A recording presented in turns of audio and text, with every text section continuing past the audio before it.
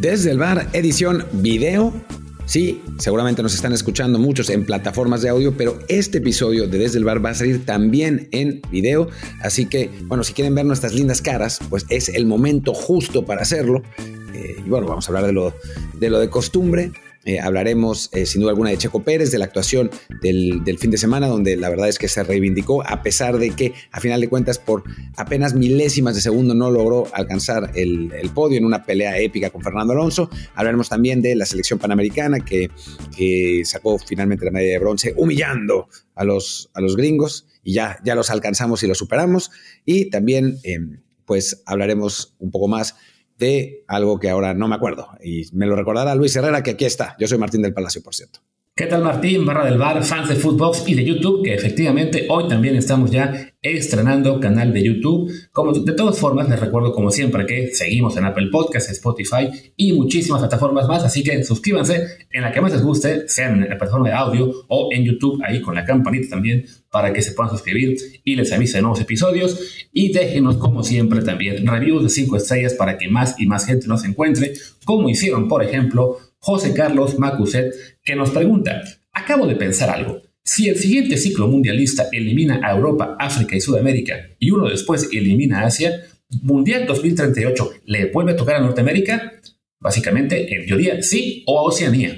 Pero Oceanía tendría que ser Nueva Zelanda, cosa que no va a pasar. A ver si se lo dan a Australia, si le hace justicia la revolución a los pobres australianos, a los que les han ya robado dos Copas del Mundo. La primera, la de Qatar, ahora que fue en 2022, y ahora esta de Arabia Saudita, que se la dieron por decreto.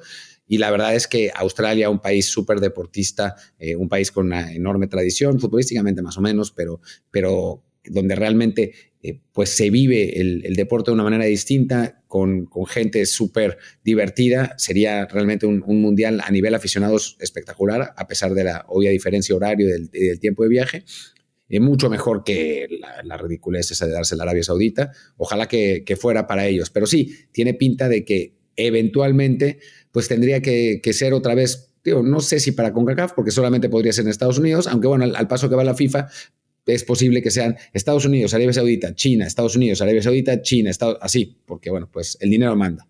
Sí, que bueno, en teoría no puede ser China después de Arabia y tampoco Australia por ser parte de la Confederación Asiática, pero bueno, en estos tejemanejes de FIFA todo puede ocurrir y sí, tendría más sentido que sea Australia después de Arabia a que le vuelva a tocar a Estados Unidos apenas 12 años después del Mundial del 26, en el cual seguramente ya para una nueva, ¿cómo se dice? Candidatura, ya no pensarían en México y Canadá. A ver, también pero bueno, ahí está lo que es capaz la FIFA de darle el Mundial a Nueva Zelanda, es decir, un partido a Nueva Zelanda, el inaugural, y que todos los otros partidos en Australia, ¿no? Y que digan, bueno, ya con eso cumplimos, que sea Oceanía.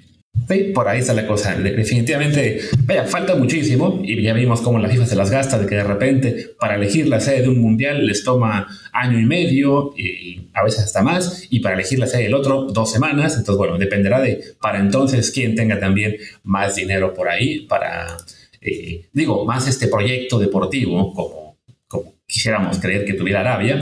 Y bueno, también nos comentó aquí los amigos en los reviews, Alessio Tex, que pregunta: a ver, Martín, ¿los vamos a ver en algún equipo de la Kings League o en la People League con el mejor amigo de Martín, el Dr. García?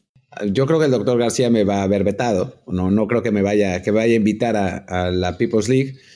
Pues no sé, que nos inviten, ¿no? Digo, yo no hace mucho que no juego fútbol. La verdad, llevo como 5 años sin patear un balón, más bien latas en la Rambla, así que esa es mi última práctica, y creo que Luis hasta más. Yo creo que sí está ya hace mucho. Bueno, ahora que recuerdo, durante la pandemia compré un balón de fútbol para entretenerme. Lo pateábamos en la casa, no manches. Y nunca lo pateé. Sí, lo teníamos en la casa y hacíamos pases en el pasillo. Eso no cuenta como jugar fútbol. Si fuera de eso, la verdad creo que no ha habido una práctica importante. Voy a ver si ahora que estoy acá en Varsovia me puedo encontrar un equipo en el cual pues, el nivel debe estar un poquito más al más alcanzable, que sobre todo, bueno, ya fue la Veda el año pasado, así que quién sabe. Pero bueno, dejemos las introducciones que han sido para ver larguísimas. Estamos ahí en Telegram, en Desde el Bar Podcast, ahí también les vamos a comentar sobre el canal de YouTube. Y ahora sí, hablemos de temas del día. ¿Por qué no comentar muy rápido? Nos proponía nuestro productor, Fede, que que por qué no hablar de los Panamericanos en general, que bueno, fue una actuación la de México como delegación bastante buena, tercer lugar, 52 medallas de oro, es la segunda vez consecutiva que se es tercero, ahora sí se le gana a Canadá con austeridad, pero bueno, podemos reconocer que nos queda algo lejano el tema en cuanto al deporte general. O sea, no sabemos si esto es un claro avance del deporte mexicano o si el año que viene vamos a encontrarnos otra vez con 3 bronces en París y nada más. Así que si acaso podemos ir de pasadita. Qué bueno que se tuvo una buena actuación. Quién sabe si esto se reflejará en un mejor papel olímpico. Y de lo que sí podemos hablar es, como decía Martín, del Tri Panamericano que consigue el bronce ante Estados Unidos. Sí, digo, qué bueno por la delegación mexicana que haya llegado en tercer lugar. La verdad es que, pues, uno tiene tiempo para lo que puede y esta vez no pudimos meternos mucho en el ciclo panamericano. Ya cuando se acerquen los Olímpicos seguramente sí estaremos más involucrados, pero bueno, pues es que entre la NFL, la Fórmula 1 y el fútbol, que es lo que nos da de comer, las 3 cosas, pues tener tiempo para meterse a otra cosa como el deporte olímpico, pues es más complicado. Lo intentaremos, pero bueno, qué bueno que se consiguió el tercer lugar. Me gustaría saber quién tiene el mérito de eso, si los deportistas le han pegado muchísimo a Ana Gabriela Guevara y seguramente con razón, pero aún así México vuelve a quedar en tercer lugar. No sé, sería interesante a ver si en algún momento pronto podemos tener algún experto en deporte amateur que nos pueda contar un poco de dónde salen estos resultados y ver si se pueden traducir en resultados en Juegos Olímpicos, que ya ha pasado, que hemos tenido grandes actuaciones panamericanas y después 2 medallas en total en las Olimpiadas, ¿no? Pero bueno, más allá de eso, con la selección preolímpica, pues la verdad es que un equipo que fue sin duda alguna de menos a más, arrancó fatal en ese partido horrendo contra Chile que se pierde 1-0 jugando espantoso, después uno peor contra Dominicana, empatando a 0 goles contra un equipo, bueno, ese sí amateur. Se le gana a Uruguay con problemas, pero bueno, ya con una actuación un poco mejor. A Brasil se le da baile y perdemos 1-0 por un gol al principio del partido, muy desafortunado, en un error de Fernando Tapia, y después ya en el partido por el tercer o cuarto lugar se le gana a una selección de Estados Unidos que no era la selección A, hay que decirlo, pero se le gana con mucha contundencia, ¿no? Se le gana 4-1, hace rato que no le metíamos una goleada a los gringos en nada. Entonces, pues digamos que a final de cuentas el balance de la cadeneta triciclo pues no fue tan malo, ¿no?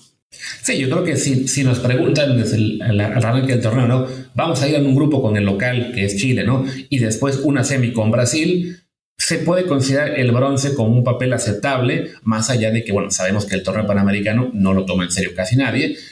Lo vimos ahora, bueno, México, que acabó enviando un equipo con técnico interino del interino, porque, bueno, Espinosa se fue faltando unos meses, llega a la cadeneta, cambia un poco los planes, ni siquiera estaban jugando de la misma forma que jugaban con Espinosa. Al final no llevaron a todos los mejores sub-23, porque bueno, tenían que respetar que los clubes, algunos no quisieron prestar jugadores, otros solo querían prestar 1 o 2, así que bueno, es una ensalada de esta convocatoria. Y lo que dices del rival, bueno, Estados Unidos, que mandó a su equipo pintado de selección sub-19, lo cual era una mentira, era una selección sub-21, la mitad de los jugadores tenían 20 o 21 años. Sí, lo nombraron sub-19 porque, bueno, oficialmente ellos no tienen una selección de esa categoría sub-21, así que mandaron al cuerpo técnico que se encarga de los menores, pero sí, era una sub-21, un poco más joven que la selección mexicana, que tenía más jugadores de 20 o 23 años, pero bueno, las reglas del torneo son las que son, no puede estar México pidiendo perdón porque otros equipos mandan a un plantel más joven, y de todos modos, bueno, lo comentamos en la edición de la semana pasada, previo a la final, de cómo siempre hacer contra Estados Unidos generó una presión adicional, porque si un torneo que no le importaba a nadie, si se perdía con Estados Unidos, seguramente iba a llegar una nueva ola de críticas. Se empezó perdiendo el partido además, lo cual nos daba un poco de temor, y muestra un buen carácter del equipo. Jordan Carrillo en particular me parece que también es el jugador que más fue de menos a más y que ahora parece estar, digamos, volviendo a Gijón con el Sporting con mejores esperanzas de por fin ganarse minutos en el equipo, y se remonta y se le da un baile al cuadro estadounidense, lo cual, como decía Martín, ¿no? Siempre que se le pueda ganar es bueno. Una goleada hacía mucho que no pasaba, sobre todo en torneo oficial, y también nos recuerda lo que es la diferencia de no jugar en Estados Unidos. Claro, ¿no? Que eso es algo que convenientemente se olvidan los gringo lovers, que es que la mayor parte de los partidos que se juegan entre los dos equipos se juegan en territorio estadounidense y dicen, no, sí, pero es que México es local porque tiene más aficionados. No, no es así, no funciona así. Uno es local donde es local, punto, ¿no? Después, ¿tienes ventajas si tienes más afición? Sí, ¿no? Obviamente te ayuda, ¿no? Pero no es ser local. Así que no, y ni es campo neutral tampoco. O sea, y eso se ha notado con las actuaciones que hemos mencionado muchísimo cuando hablábamos de la Superliga, y es un tema que vamos a hablar ahora de la Superliga también. La Superliga, la Leagues Cup, perdón. La Leagues Cup, Martín, la Leagues Eso se Cup. Nota con los resultados de los clubes mexicanos cuando juegan en Estados Unidos en Conca Champions y Leagues Cup, a diferencia de cuando esos partidos se juegan en México, donde los equipos mexicanos tienen una ventaja brutal, que si todos esos torneos se jugaban en México, no andarían con la mamada de que nos alcanzaron y nos superaron y no sé qué, porque la diferencia sería abismal, como lo es cada vez que juegan en México. Sí, que para aclarar siempre, una cosa es lo que es el tema de las ligas, donde no nos han alcanzado todavía, quizá en algunos años, y otra en selecciones donde, bueno, sí es un alivio haberles ganado este bronce panamericano, porque se puede admitir que ahora mismo a nivel mayor Estados Unidos sí tiene una mejor camada, y las últimas veces que se jugó contra ellos con equipo mayor, no con el equipo reserva que enviaron a la Copa Oro, pues nos han ganado, ¿no? Entonces siempre será bueno para el ánimo de las siguientes generaciones saber que aún se les puede ganar. Ahora mismo es un momento en el cual a nivel mayor ellos están en mejor forma, pero estos son ciclos que van arriba y abajo, y no como alguna gente piensa, en la cual te ganan un partido y ya creen que nunca más se vuelve a ganar. Sí, y hay que decir también, y nos da mucho gusto decir eso, por lo menos por lo pronto, que esa camada espectacular y su generación dorada y no sé qué, está empezando a volver a la realidad, ¿no? O sea, el Milan lleno de gringos ya no está tan bien como estaba en algún momento al principio, que decían, ese Milan, ¿cómo lo está dominando? Ya están terceros, ya no, y además bastante lejos del Inter, que es líder. El equipo se les está cayendo, en Champions ha sido un desastre.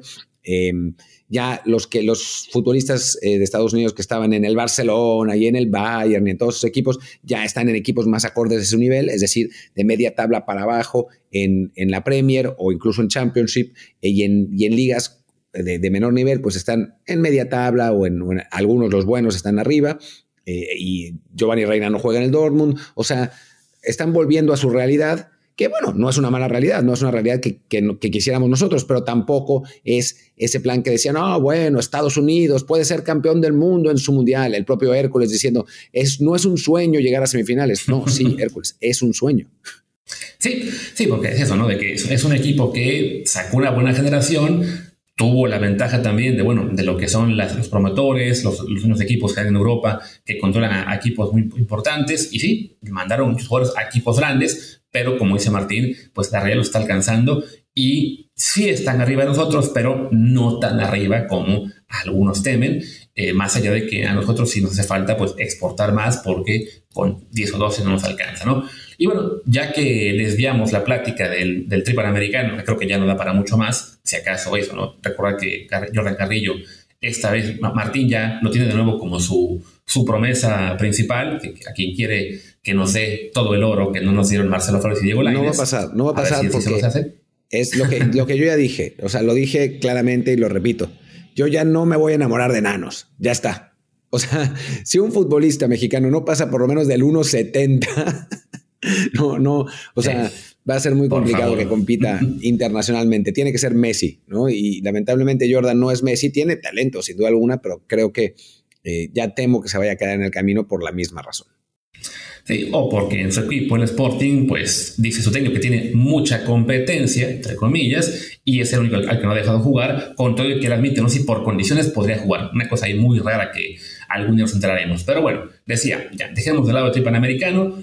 Estábamos comentando el tema de, la diferencia, la competencia con Estados Unidos, y nos hizo pensar sobre lo que fue, el final este fin de semana de la Copa Libertadores. El Fluminense le gana a Boca Juniors. Una final, no sé qué pensarán otros, pero yo creo espantosa, de un nivel muy, muy flojito. No es lo que era hace unos años.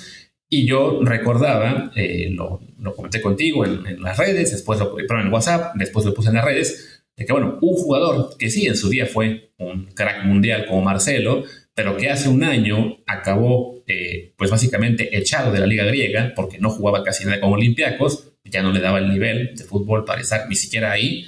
Regresa a Brasil con el Fluminense, es título indiscutible y ese equipo en el titular gana la Copa Libertadores, ¿no? Entonces, pues eso nos da una idea de lo que ha bajado el torneo continental y nos pone a pensar en esa comparación que hablábamos también hace unos meses con la Leagues Cup. Ok, ¿qué tan digamos, utópico es esto o qué tan realista es? ¿Aún queremos jugar Libertadores y es lo mejor para el fútbol mexicano o eso de la Leagues Cup no es tan mala idea? No, a ver, es que está claro. Digo, el partido no estuvo muy bueno. Estuvo muy divertido por razones quizás no futbolísticas. Fue una final de esas que, digo, normalmente las finales no son los partidos mejores jugados del mundo, salvo que sea Argentina-Francia en la final del Mundial, pero fue un partido pues de esos rocosos, pasionales, duros y más en Sudamérica, ¿no? Y después con cosas random que solo pueden pasar en Sudamérica, ¿no? Como que expulsan a un jugador por celebrar y cuando Boca tiene la posibilidad de empatar con un hombre más con 20 minutos por jugarse, otro jugador de ellos se vuelva loco y le pega un bofetón a un rival y también lo expulsen. Y después que el resto de los 15 minutos Fluminense esté tan echado. Yo nunca he visto un equipo tan echado atrás. Estaban los 11 en su área. O sea, no es que dejaran uno adelante como para... Estaban los 11 en su área y Boca tiraba centros. Y el Fluminense trataba de ir al contragolpe, pero bueno, tenían que recorrer millones de metros. A final de cuentas tuvieron una ahí que rebotaron en el poste, que con eso habían podido sacar, pero después regresaban todos a meterse en su área y otros centros. Digo, fue un partido bien sudamericano, muy pasional. Había 120,000 argentinos en Río, una locura. A final de cuentas, Maracaná estaba 50-50, aunque decían que iba a estar lleno de argentinos realmente. Pues es ese tipo de finales de Libertadores que tienen esa región del mundo y no tienen ningún otro lado, ¿no? Y que a las que hay que volver.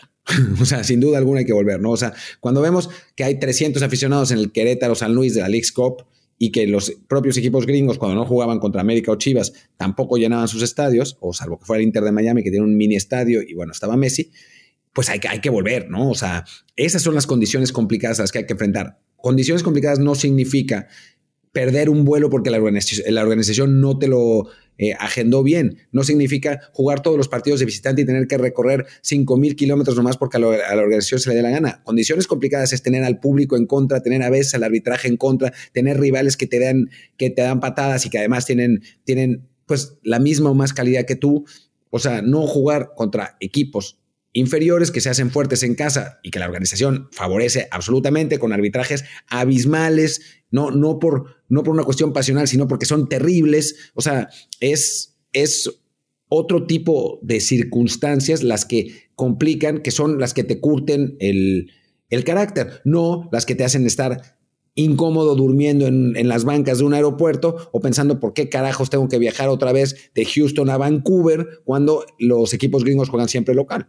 Sí, se puede decir que aparte de las condiciones que tuvo la Leagues Cup para los equipos mexicanos fueron, digamos, artificialmente similares a las de Conmebol, ¿no? Los temas de organización que estuvieron mal hechos, que los clubes mexicanos tuvieron que viajar más, arbitrajes en cierto modo tendenciosos que sobre todo fastidiaban al club mexicano, pero claro, pues eso era más unas fallas de organización que a la larga se espera van a ser subsanadas. El tema de arbitraje es complicado, pero bueno, ya se ha dicho mucho, ¿no? Que para el próximo año buscarán que sean menos los viajes. Supongo que en algún punto se plantearán que sean a sedes fijas incluso. Y sí, desafortunadamente, pues era una copa que no tenía mayor relevancia en cuanto a que le interesara a los aficionados, ¿no? Sí, había algunas ciudades en las cuales iban muchos fans, ya sea porque estaban de visita América o Chivas, o porque el Tigres Monterrey lo mandan a Houston, y bueno, ahí va toda la banda regia que está de ese lado, los partidos con Messi, pero sí, en general, pues era un torneo muy relevante, a diferencia de lo que puede generar Libertadores, que no es que sea un torneo fabuloso en cuanto a que todos los partidos estén llenos, todos sean de gran pasión, con gran organización, no, pero sí, lo que se encontraba el futbolista mexicano al viajar para allá, pues sí era una presión real del público, del arbitraje, de un entorno hostil que le servía para curtirse y para mejorar como futbolista en términos de estar más preparado para siguientes retos, ¿no? Evidentemente no es que volver a Libertadores ahora mismo sea ya la solución que es de todo el fútbol mexicano, porque no hay una sola solución que de todo el fútbol mexicano, pero sí es algo que nos falta, ¿no? Es uno de los muchos temas en los cuales, al ir cambiando la Liga Mexicana, al dejar a Sudamérica, al dejar el descenso, al dejar que hubiera más extranjeros, etcétera, etcétera, etcétera, pues se fue perdiendo nivel. Y aunque yo creo sí que el nivel futbolístico de Conmebol en clubes, para aclarar, en sus clubes, no es el que era hace 10, 20, 30 años, todavía significa un reto deportivo y extra cancha que le beneficiaría al fútbol mexicano. Sí, sin duda alguna, ¿no? O sea, creo que todo eso, y además, a final de cuentas, sí es mejor nivel de competencia. O sea, este Fluminense es mejor equipo que cualquier equipo del MLS. Digo, obviamente el Inter Miami tenía a Messi, y bueno, eso te cambia la cosa, ¿no? A Messi y a Jordi Alba, pero en general, si hablamos en general, pues es mejor equipo. Boca no, pero Boca llegó, no sé cómo carajos llegó a esa final de Libertadores. Sus propios aficionados todavía se lo preguntan, pero en general los clubes brasileños tienen mejor nivel que los de la MLS y no es ningún pecado decirlo. Entonces mejor enfrentarlos a ellos, ¿no? Y mejor enfrentar a un equipo colombiano que te va a exigir en materia de velocidad y de físico y volar a 3.500 metros a la altura de La Paz y jugar en el desierto de Atacama en Chile. No, el desierto de Atacama no está en Chile. En Calama contra Cobreloa. O sea, creo que esas condiciones son incómodas y a los clubes mexicanos no les gustaban. Esa es la realidad y por eso en parte no volvemos, porque a los equipos no querían viajar 15 horas a San Paulo y después regresar a jugar el partido de Liga MX debilitados, pero a nivel, pues, mejora del futbolista mexicano, creo que la Libertadores estaba en otro nivel que lo que tiene la Leagues Cup, ¿no? Que, bueno, ese torneo de Petatiux absoluto, y que, bueno, no hace falta ni siquiera repetirlo porque pasamos un mes haciendo programas de eso, así que bueno, creo que ya todos lo saben. Claro. Sí, no, y es que a fin de cuentas está, claro, la verdad quien diga, bueno, pues que luego un equipo de MLS así, con todas las circunstancias que ya hemos practicado en ese mes, también el Inter Miami en ese momento, bueno, con la llegada de Messi, de Jordi Alba, de Busquets, digamos que es un equipo artificialmente inflado en cuanto a que su nivel pues no refleja el nivel real de la MLS. En el momento en que Messi tuvo que ir a jugar con Argentina y ya no quería, y se lastimó y no pudo jugar buena parte de los partidos de MLS, volvieron a su realidad y ni siquiera lograron meterse a los playoffs, que ya arrancaron esta semana, creo, o la pasada, y estaban ahí también quejándose de árbitros que hicieron un desmadre. Bueno, un partido fue una risa.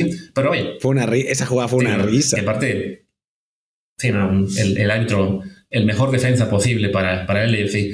Pero sí, o sea, ese Inter Miami no es un rival que sea representativo, como sí sería una Libertadores en la cual, bueno, que a lo mejor los equipos bolivianos, peruanos, paraguayos no son tan buenos. Bueno, sí, pero ya van 8 brasileños a la Copa Libertadores, así que te toca por lo menos uno en la fase de grupos y quizá otros 2 si sigues avanzando, ¿no? Los argentinos sí que también el nivel clubes han decaído muchísimo, pero siguen siendo jugadores pues de mucha garra, de que ahí sí se crecen ante la que es la presión, el jugar internacionalmente, lo decías de Boca, ¿no? Boca no es un plantel que te espante, que digas, uy, qué buen equipo es, pero de algún modo compiten y ganan y siguen avanzando en torneos como este. Entonces sí, es un reto, la verdad, mucho mayor el ir a la Bombonera y jugar contra ellos que el ir a meterte a Nashville, que decir que pierdes en penales, pues mala suerte, pero el partido no te deja nada en realidad. No, realmente no. Pero bueno, creo que ya podemos también cortar el tema de Libertadores contra Superliga y hablar pues quizás de lo que, me imagino que es lo que la gente querrá oír porque es pues bueno, es el tema que hemos hablado fuera de fútbol durante mucho tiempo. En general nos va bien en los números cuando hablamos de Checo, la gente está metidísima en las carreras, ya sea por toxicidad o no por toxicidad, todo el mundo habla de Checo, hasta la gente que no lo ve, así que creo que habrá que hablar de, pues el que muy probablemente sea el subcampeón de la Fórmula 1 en esta temporada, a pesar de los pesares, ¿no? En una buena actuación, la verdad, aunque pues sí quedó el negrito en el arroz de esas .305 décimas, fue, ¿no? O sea, como milésimas, no sé cuánto fue la diferencia. 53 milésimas. Eso. Tenía los números bien, pero no lo... Sí. Que a final de cuentas lo sacaron del podio a favor de Fernando Alonso, que la verdad... más allá de que los narradores españoles estaban de un inaguantable, que daban ganas de tirarle el control remoto a la televisión, pues está bueno que Alonso haya quedado tercer lugar en esas circunstancias, ¿no?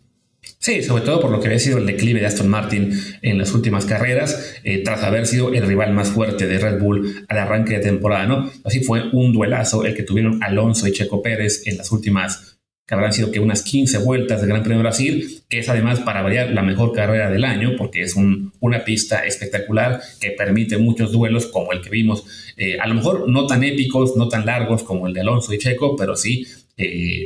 Pasó también el sprint en el que Checo tuvo muy buenas maniobras sobre los Mercedes que antes le habían rebasado a él en la arrancada.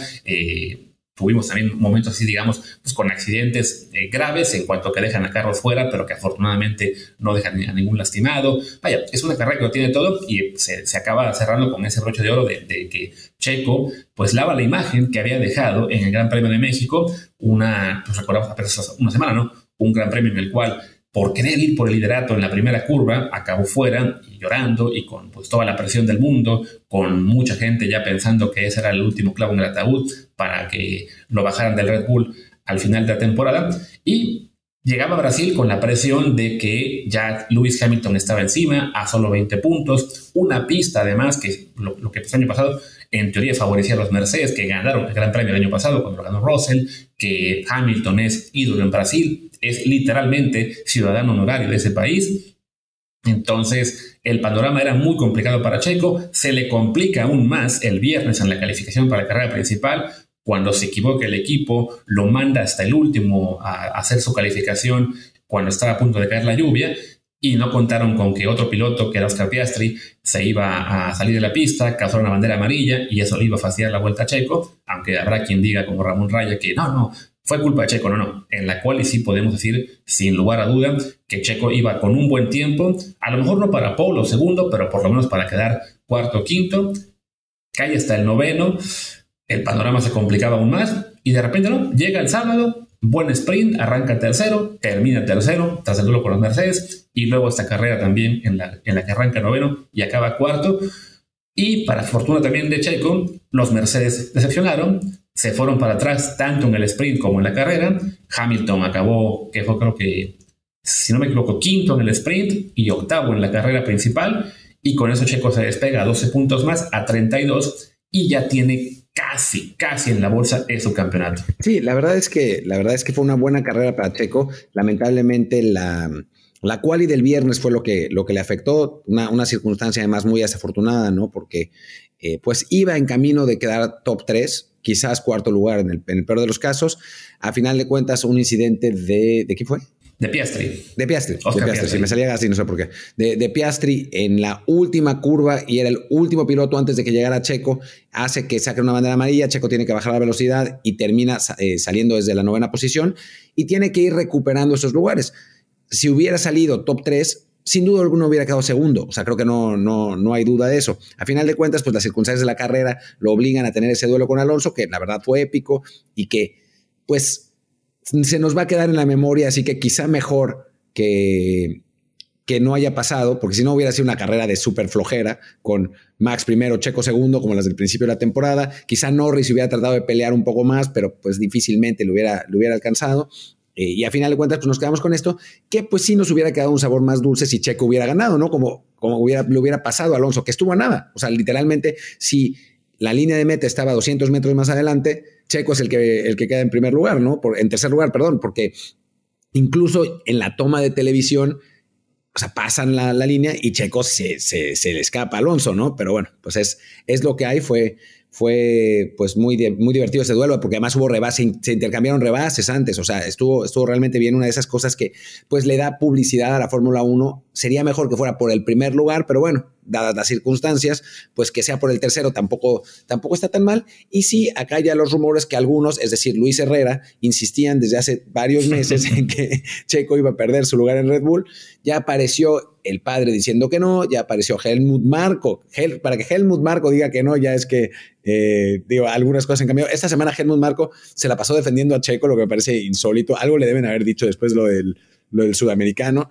O sea, hubo como mucha, pues, digamos, dosis de confianza institucional en Red Bull para Checo. No sé si para que se recuperara anímicamente, que es posible, o porque realmente lo respaldan, pero funcionó. Checo la verdad es que tuvo buenas actuaciones, tanto en el sprint como en la carrera. Ahora ya el run se ha ido también en buena medida porque Richardo tuvo una actuación lamentable y pues ese cuarto lugar en el que había quedado la semana pasada, que tanto nos había asustado, pues ahora parece que fue una anomalía en una temporada de regreso de Richardo que fuera de esa carrera pues ha sido bastante pobre. Sí, por un lado, bueno, no estoy seguro de que Checo hubiese sido segundo, porque hay que reconocer que Lando Norris también tuvo una muy buena carrera y estuvo cerca de Verstappen, tanto en el sprint como en la carrera principal. Cerca relativamente, nunca para ganarle, pero sí a un paso que la verdad es destacable. Pero sí, por lo menos, bueno, de haber arrancado arriba, definitivamente no hubiera habido duelo con los Mercedes, ni siquiera había tenido duelo con Alonso, porque ayer también leí algunos que decían, pero perdió con Alonso. Bueno, ¿por qué perdió con Alonso si el Red Bull es mejor? Creo que ahí sí influyó lo que fue la arrancada atrás, porque ese duelo con los Mercedes, recordamos que los rebasa a los dos, muy bien, entran los Mercedes a pits, y a la segunda, o sea, si no me equivoco, entró Hamilton justo desde el rebase de Checo, en la siguiente vuelta entra Russell, y en la siguiente vuelta Red Bull mete a Checo a pits para prevenir el undercut, y Checo le dice a la gente de Red Bull por radio, ¿no? No debimos haberlos seguido, hubiéramos hecho nuestra propia carrera, ¿no? El equipo dice, no, tú tranquilo, tienes el ritmo para rebasarlos, y sí, le quitó el puesto a Hamilton otra vez muy rápido, pero ese haber entrado muy temprano hizo que cuando fue ya hora de hacer la segunda parada, las llantas de Checo, Checo se estaba acercando a Fernando poco a poco, pero sí, sus llantas estaban como 5 o 6 vueltas más viejas, más usadas que las de Fernando, y empieza a perder ritmo. Se había puesto creo que a 1 segundo de Fernando, faltando, vamos a decir, unas 25 vueltas, quizá 30, empieza a perder ritmo, cae hasta los 3 segundos, 3 y medio, entonces lo tienen que volver a meter por llantas blandas, que además ya había usado por 3 vueltas en la calificación o en las prácticas. Los de Aston Martin meten a Alonso a la siguiente vuelta, él sí tenía neumáticos usados, pero nuevos, y sí, esa pequeña diferencia de no poder esperar a lo mejor 5 vueltas más para entrar a la segunda parada y meter las llantas blandas, digamos, en circunstancia idónea, pues acaba siendo diferencia porque Fernando tenía en ese sentido una pequeña ventaja en prestaciones con un auto con mejores llantas, ¿no? De todos modos, fue un duelazo. Hay que aplaudir que en este caso no le ganaron las ansias de rebasar, como le pasó con Leclerc en el Gran Premio de México. Leclerc, que por cierto también acabó fuera en la vuelta de calentamiento por un problema ahí en esa escena muy curioso. Y bueno, es un duelo en el cual Checo pierde el tercer puesto con Fernando, pero gana en confianza, ¿no? Por haber dado esa gran carrera, por haber conseguido los puntos, porque Hamilton se quedó atrás y, como decía Martín, porque Richardo, a quien ya la semana pasada, a lo mejor hasta yo, estábamos todos listos para encumbrarlo de vuelta a Red Bull, pues vuelve a la realidad en un fin de semana en el que además su compañero Yuki Tsunoda, el japonés, sumó puntos en las 2 carreras, quedó sexto en el sprint, rebasando, si no me equivoco, incluso a Hamilton, ahora que recuerdo. Sí, Hamilton fue séptimo, no quinto en el sprint, y también consiguió, si no me equivoco, el 10º o el 9º lugar en la carrera principal. Entonces eso nos recuerda que sí, Richardo fue en su día un gran piloto que competía con Max Verstappen cuando estaban juntos en Red Bull, pero que de ahí fue bajando. Su paso por Renault no pasó gran cosa. En McLaren ganó una carrera un poco de casualidad y después se vino abajo por completo y Lando Norris lo barrió el año pasado. Y este año, pues Red Bull lo recuperó pensando, bueno, para cuestiones mercadológicas sirve como reserva. Si se cae un piloto, lo podemos meter ahí a correr. Pasó con Nick de Vries, que no funcionó. Lo echan a las 10 carreras. Vuelve Richardo, no pasa realmente nada con él en 2 carreras. Se lastima, se fractura una muñeca. Llega Liam Lawson, que lo hace muy bien como compañero profesional de Tsunoda, y de repente cuando ya se va Lawson, regresa Richardo por esta única carrera que sí había estado muy bien en Gran Premio de México.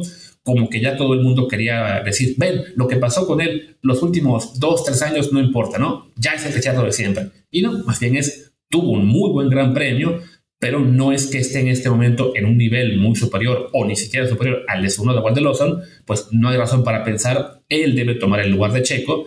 y sabemos que no van a bajar a Checo por su nodo glosal. No, y después también se habló mucho en México que la puesta a punto de los coches había sido muy importante, pero es un gran premio complicado, es un gran premio en la altura, había mucho viento. Entonces, sí hubo como diferencias pues específicas en la manera en que pusieron a punto los coches, y en algunos casos hubo pilotos que resultaron muy beneficiados, y es el caso de Richardo, ¿no? Ahora que volvimos a un escenario un poco más tradicional, pues dentro de todo los Alfa Tauri pues corrieron como Alfa Tauris, no corrieron como Red Bulls, que eso fue lo que pasó en México, y pues Richardo volvió de nuevo a su realidad. Tendría que pasar realmente una catástrofe para que Checo no quede en el segundo lugar. De hecho, lo más probable es que lo consiga en Las Vegas, ¿no? Con la distancia que tiene con Hamilton.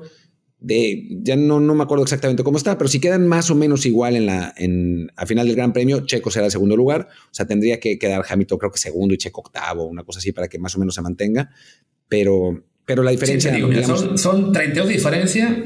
O sea, son 32 de diferencia, y Checo tiene la ventaja además en un desempate porque ya ganó 2 carreras. Entonces, suponiendo que Hamilton lo máximo que puede hacer en la última carrera serían 26, con victoria y vuelta rápida, pues a Checo le basta con no perder, que serían 7 puntos respecto a Hamilton en la siguiente carrera, para ya amarrarlo, ¿no? O sea, si Checo queda por delante de Hamilton en el Gran Premio de Las Vegas, ya es subcampeón matemáticamente. No, incluso un par de puestos por detrás. Hamilton, o sea... Claro, eso, ¿no? O sea, si Hamilton ganara en Las Vegas, que es casi imposible porque Verstappen lo gana todo, pero bueno, si Hamilton ganara, entonces sí, Checo tendría que ser... No, ni siquiera... Si Hamilton gana, todavía está vivo, pase lo que pase, pero bueno, siendo más realista, ¿no? Si Hamilton queda segundo, que son 18 puntos, pues a Checo le bastaría ser cuarto con 12 para amarrar el subcampeonato, y ya ni se diga si va bajando, ¿no? O sea... Básicamente, si Hamilton no consigue podio, adiós subcampeonato. Y sí, en general está muy complicada la cosa para él porque, de nuevo, siendo realistas, Verstappen va a ganar ambas carreras. A lo que aspira Hamilton es a quedar segundo en las dos, serían 36 puntos. Pues Checo, con hacer 4 puntitos, que es el equivalente a un octavo lugar, ya la hizo. Entonces creo que ya sin esa presión de que Hamilton se taque encima, y sabiendo Checo que se puede dar ahora sí el lujo de, ok, que una mala quali, que una mala arrancada, bueno, no te desesperes, tú ves recuperando, te tienes carro para ir subiendo puestos, y de nuevo, un octavo lugar, creo que ya él debe saber que lo tiene en la bolsa caminando. Bueno, y dices que Hamilton tendría que quedar segundo en las 2 carreras, y hasta ahora lleva 3 segundos en toda la temporada, ninguno de ellos consecutivo. Se ve muy complicado. Es más probable realmente que Checo quede segundo en las 2 carreras, aunque no ha pasado últimamente. Digamos, hay más posibilidades de que eso suceda. Así es. Entonces, bueno, de nuevo, no vamos a decir que ya está amarrado matemáticamente porque no vamos a echarle la sala a Checo, pero sí, la cosa está, la verdad, muy favorable, y creo que efectivamente si es subcampeón, y sobre todo con el matiz de que Richardo volvió a la realidad, en Red Bull no se van a animar a hacer el cambio. Comentabas hace un momento lo de que cómo fue el trato que tuvieron con Checo en la semana previa a Brasil, con incluso Helmut Marko defendiéndolo a tope. Y creo que sí fue un poco, digamos, de cambio de mentalidad de la escudería. En algún punto se dieron cuenta, ok, le ha caído presión por todas partes a Checo todo el año, y desde la escudería no se le apapachó como se debía quizá, o como se hubiera hecho a muchos equipos, y se nos cayó mentalmente, ¿no? Tuvo su momento más bajo en México con ese abandono. Vamos a cambiar de actitud, vamos a defenderlo a full, y mira, les funcionó. Checo, sintiéndose arropado, pese a haber tenido ese grave error en México, a Brasil llegó con mucha confianza, con muy buen manejo, y mostró, digamos, lo que es el Checo Pérez al que estamos acostumbrados. Sí, y bueno, tenía que llegar, ¿no? O sea, qué bueno que sucedió, porque si no, te imaginas que Checo hubiera abandonado este gran premio y Hamilton, aún quedando... bueno, pues la verdad es que quedó muy mal, pero si hubiera quedado quinto, cuarto y le hubiera realmente reducido la ventaja, bueno, estaríamos en el ácido, ya estaría...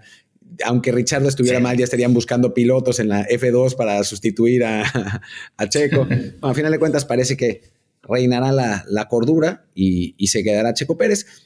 Yo creo que ya ahora sí con el entendimiento y el convencimiento de que es el segundo piloto, ¿no? O sea, esas mini rebeliones que tuvo tanto esta temporada como la pasada, creo que ya le dejaron claro que o sea, te quieres quedar en Red Bull, está chingón, te puedes quedar, no hay bronca, pero el bueno aquí es Max, tú vas a buscar el segundo lugar y bueno, qué bueno si lo consigues, felicidades, pero Max, si puede ganar todas las carreras, las va a seguir ganando, aunque sea México. Así es. Y si el carro arranca muy bien para ti en las primeras carreras, qué bueno, pero ya tienes que estar preparado para que a partir de la quinta o sexta carrera va a ser un auto hecho a la medida de Max, así que ve practicando en el simulador porque te va a costar más trabajo a partir de Miami o Barcelona, ¿no? Así que bueno, sí, creo que sí, también creo igual eso, ¿no? Que una vez que Checo ya tiene mentalizado que, ok, que eres el Bottas de Verstappen, aunque él todavía este año, digamos, aspiraba a más, pues ser el Bottas de Verstappen no está mal, ¿no? O sea, Rubens Barrichello con Schumacher fue subcampeón como 3 veces, también lo fue después con Jenson Button. Pues sí, me imagino que todo piloto sueña con ser campeón del mundo, pero en algún punto también hay que reconocer, bueno, ser subcampeón no está mal, sobre todo en un país como México, en el cual no hay una tradición de automovilismo tan grande, pues que Checo, digamos, se acostumbra a seguir en esa escudería, que les dé razones para que lo renueven y se quede más tiempo, aunque sea ya eso más complicado, y también eso que mantenga gpfans.com activo por más tiempo que nos tienen nosotros. Sí, por favor, por favor. Y bueno, después uno nunca sabe, ¿no? O sea, a Max le puede pasar lo de Richardo, que bueno, seguramente no le pasará porque es mucho mejor piloto que Richardo, pero tiene algún incidente, le da algo y pierde 5 o 6 carreras y entonces sí puedes luchar por el primer lugar, pero la absoluta normalidad en el 99.99% de los escenarios es que Verstappen vaya a buscar el récord de ganar todas las carreras en un campeonato de Fórmula 1 la próxima temporada y que Checo intente quedar la mayor cantidad de veces segundo antes de que seguramente se le acabe el contrato en 2024 y si se regrese a Sauber, que será Audi, y ya nos manden a Lando Norris a Red Bull y ahí sí que se peleen entre ellos. Ya no nos importará tanto a nosotros. Así es. Pero bueno, pues creo que ya no queda mucho más que decir de la carrera de la Fórmula 1. Solo decir que el Gran Premio de Las Vegas es entre 2 semanas.